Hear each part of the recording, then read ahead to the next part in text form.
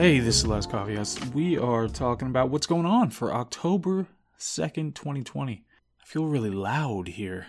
I'm in a new, undisclosed location, but I feel really loud. Okay, so first, we've got the debate that just happened, and I did not watch it. I sure did not. This was something that it just felt like it was going to be painful to watch. Given the particular styles that were going to be conflicting there, Trump, which is just rhetorical brute force rather than wit, cleverness, or creativity, and then you have Biden, who's just reanimated dead person, so I wasn't really looking forward to that, being somebody who's very interested in the finer points of debate. But the big story that comes out of it, and the only one that I saw anybody really talking about, was the white supremacist storyline yet again. And it's hilarious because there are multiple tweets that come from many of Trump's, like Jim Acosta tweeted right after Trump denounced white supremacy the last time that, oh, he finally denounced white supremacy. And then they say, okay, he wouldn't do it this time. Now, when you watch the actual footage, because I saw the headlines, and I was like, oh, again, why is there controversy? What did he do this time? And so then I actually watch it. So he says, sure, twice, and something to the effect of course I'll do that. But then switches over to blame Antifa, because obviously Antifa and BLM-related protesters and rioters are the ones who are responsible for all the most recent destruction and killing, etc. So everybody should know how Trump's brain works at this point, and shouldn't be surprised when he doesn't launch into some empty diatribe about X or Y. Biden brought up the Proud Boys. Proud Boys are not some generic white supremacist group. They are this kind of male-exclusive militia, the leader of which is actually a Cuban. I think he's Cuban and black. Was it Enrique Tarrio, I think his name is? But they explicitly, on their website, I had to check because I didn't know much about him at the time this happened. I had an inkling that they weren't a white supremacist group, but I had to go double check, and they explicitly call themselves anti-racist and have members of all races. Of course, that doesn't stop people on Twitter or the media in general, but whatever the case, it doesn't particularly matter. The point is that he has repeatedly denounced white supremacy, specifically said that bigotry and hatred of any kind is bad, and you would have to point to specific policies that are put into place. Obviously, anybody can say anything, but specific policies put into place that are demonstrative of an ideology. And when it comes to policies, the things that he's done for people of all races, all that sort of thing, I think the record speaks for itself. If you objectively look at the fact of the kinds of things that he's done, not just the rhetoric that he's used, although that has very often been very supportive of the whole idea of not judging people on the basis of their race. But if you look at the record, it's very clear that there has been tremendous benefit for everybody. And then I think earlier today we just learned that he had been infected with coronavirus, so now he's going to Walter Reed. He just had a statement before Walter Reed. He looked pretty haggard, so it's a little concerning. But he's apparently going to Walter Reed to get treatment. Hopefully, obviously he's in an age group that has a greater risk factor, so we'll have to see. I didn't see a whole lot of blue check marks or anybody in general. There are some fringe people that said some horrible things related to it, but obviously on any topic you can expect that on Twitter. But otherwise, it was mostly well-wishers, and the thing about that is hilarious to me is that the people wishing him well now, the Democrats, are the same ones who will call him this horrible demonic tyrant and provide cover to the burning down of cities, but they'll call him the worst things imaginable, all the worst isms that you can think of, and repeat that all over the place. And the media will repeat these things, and you see it. I see it infecting all sorts of people I talk to now who are otherwise just completely uninterested in politics, but the only thing that they can say about him is that he's an ist, and that ist, and the other ist. So they'll call him the worst things imaginable, but now there's this weird dissonance that they'll start saying, oh no, but let's hope he's healthy. It's a little, it's a little infuriating. It just suggests that it's such a game. It's just like when Kamala Harris was asked about, I think by Stephen Colbert, she was asked about all the horrible things that she said about Joe Biden in the debate, how he was a racist and wanted to keep that, he worked with segregationists and wanted to keep that little girl out of that bus to go to that school. And she's like, it's a debate, and then does her evil, maniacal banshee cackle. There's just such duplicity. It's unbelievable. And this is something that, when I was in undergrad, it was all Democratic stuff where I went all the time. And, I was always challenging bias where I saw it, but I didn't pick up as readily as I should have when it came to, I don't know. I only read liberal news sources, so I didn't know what was completely wrong or what I was missing. I read the New Yorker religiously, and so I was getting that perspective, and that was the main perspective that I agreed with, and so I have no idea by this point. But anyway, I think something is so wrong when it comes to the way that the Democratic Party and the media are performing right now, what they're doing. It's shocking. There's just so little integrity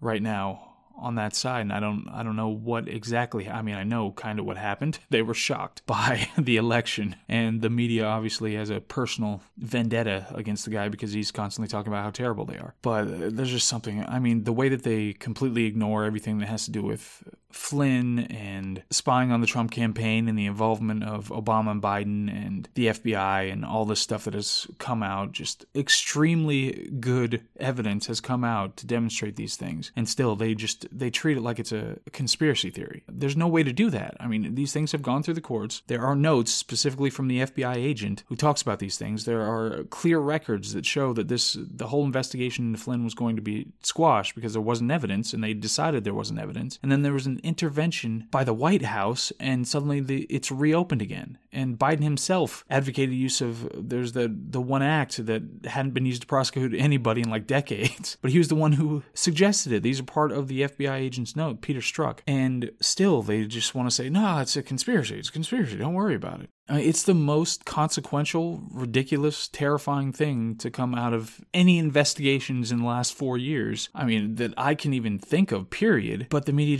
they don't want to talk about it. I mean, this is exactly where integrity needs to come in. Anyway, so there's a tweet, I think, who was it who said that? Was it Chris Evans, Captain America? He retweeted this rep who was talking about Big Pharma and how prices for this one cancer drug had gone up by $500 over the last few years, and the implication being that they're so terrible and evil and they're just trying to price gouge, even though that's not really a thing that can exist in a capitalist economy.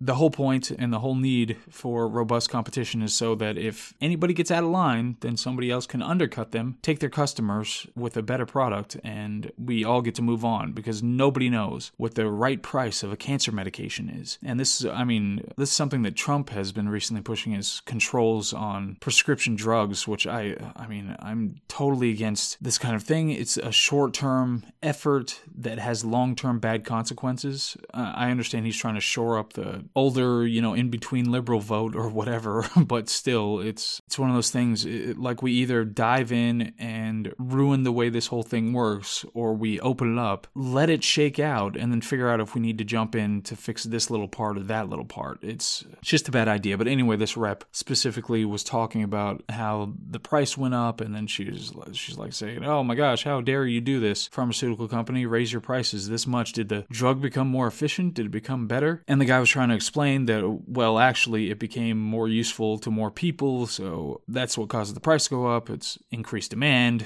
so you have the same supply, increased demand, the price is going to go up, and she's still pressing him. And they keep doing this thing, too, where they use this reclaim my time, which it's the wrong use for this. It's supposed to be a mechanism, when you're in the Senate or the House or whatever, and you're at one of these hearings, you're supposed to use reclaim my time in a particular way, but they started using it to shut people up when they were answering questions now, and that I think they originally started doing that during the Kavanaugh hearings, but it's really annoying. It's really, really annoying. Anyway, so I know we've talked about economics in general, and the whole point is nobody knows what a cancer drug should cost. And for politicians to sit there and start talking about how dare you raise your price? How can it possibly cost this much? And obviously they have, virtually no knowledge whatsoever about what goes into this. That's why we need competition when it comes to developing drugs, when it comes to anything, making cheeseburgers, anything else. That's why we need competition. When you have two self-interested entities who are going as hard as they can at each other, then you're going to increase efficiency and they're going to be trying to outdo each other. other. When you have a random politician saying that, oh, well, it costs $700, I think it should cost $300. Done. That's not how reality works. And so obviously there are millions of factors that go into this particular pharmaceutical company developing this particular drug at this particular time. They are most aware, and their competition is most aware of what goes into it and what increases costs or decreases costs, or how much money they're making on it or not making on it, where they're getting their contracts or not getting their contracts, all that stuff. There are so many factors that go into it. What kind of talent they have available, what kind of processing they have, the testing they need to do, the regulations they have to abide by, all of those things they have to take in consideration when they're pricing out something. And do you think it's easy to price in R&D into a drug that you've spent the last 4 decades developing in a million different ways with a bunch of different scientists and tons of different entities and international companies and all that sort of stuff? It's easy to just price that in to figure out, okay, well, this is what it should cost, just because one representative from one state decides that, oh, well, you've raised these prices. My basic addition here has determined that this is unjust. It's so insane. And then you've got just morons online who just say, oh, well, yeah, well, if somebody has cancer, they deserve treatment. Like, you can just, by fiat,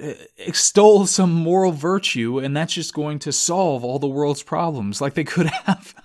1,000 years ago, we could have had people wandering around in the desert and just said, you know what? People deserve to eat and deserve shelter. And that's how it would just work out. We have a system like this for the specific purpose of creating the most efficient mechanism for making sure the most people can have the most things at any given time and have the most opportunity and the most freedom and the most happiness, all that sort of thing.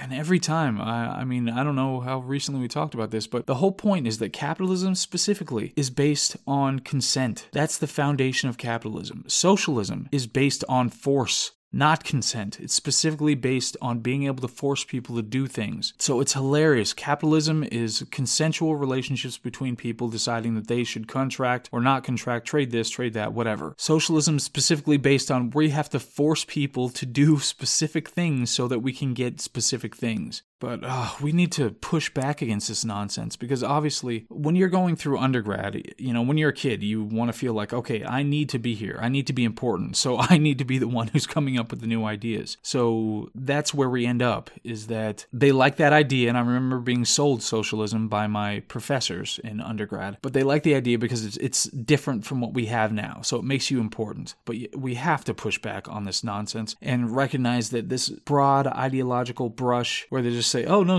real socialism has never been tried anywhere. We can have a planned everything and all that nonsense. We have to realize that it's absolutely hilarious, fundamentally hilarious, that we have a bunch of people who are talking about the greatest country to have ever existed in the history of the world, the most prosperous, with the most innovation, all that, the most opportunity, all that stuff. They want to tear that country down. It's not some horrid country somewhere else in the world that has no running water, no plumbing, all that sort of thing. It's the most advanced prosperous country in the history of the world is what they're talking about. It needs to be torn down and rebuilt from the ground up. That's insanity. Pure insanity. Anyway, so to finish off with Mario 64. So I got the 3-pack of Mario games. I've never played Mario 64 before. That thing, it's like I'm having an existential crisis. I absolutely hate that game almost more than I hate Josh Hartnett. Almost. I really, really hate this game, and I have to beat it. I can't stop playing this stupid thing. But their controls, and sometimes when you just want to turn around, like you're on a platform and you just want to turn around, that's all you want, your little Mario plumber son of a to do, but he has to walk to the side to be able to turn around. So he does like this U-turn instead of just popping around, in one place. And then he'll walk off the platform and get you killed.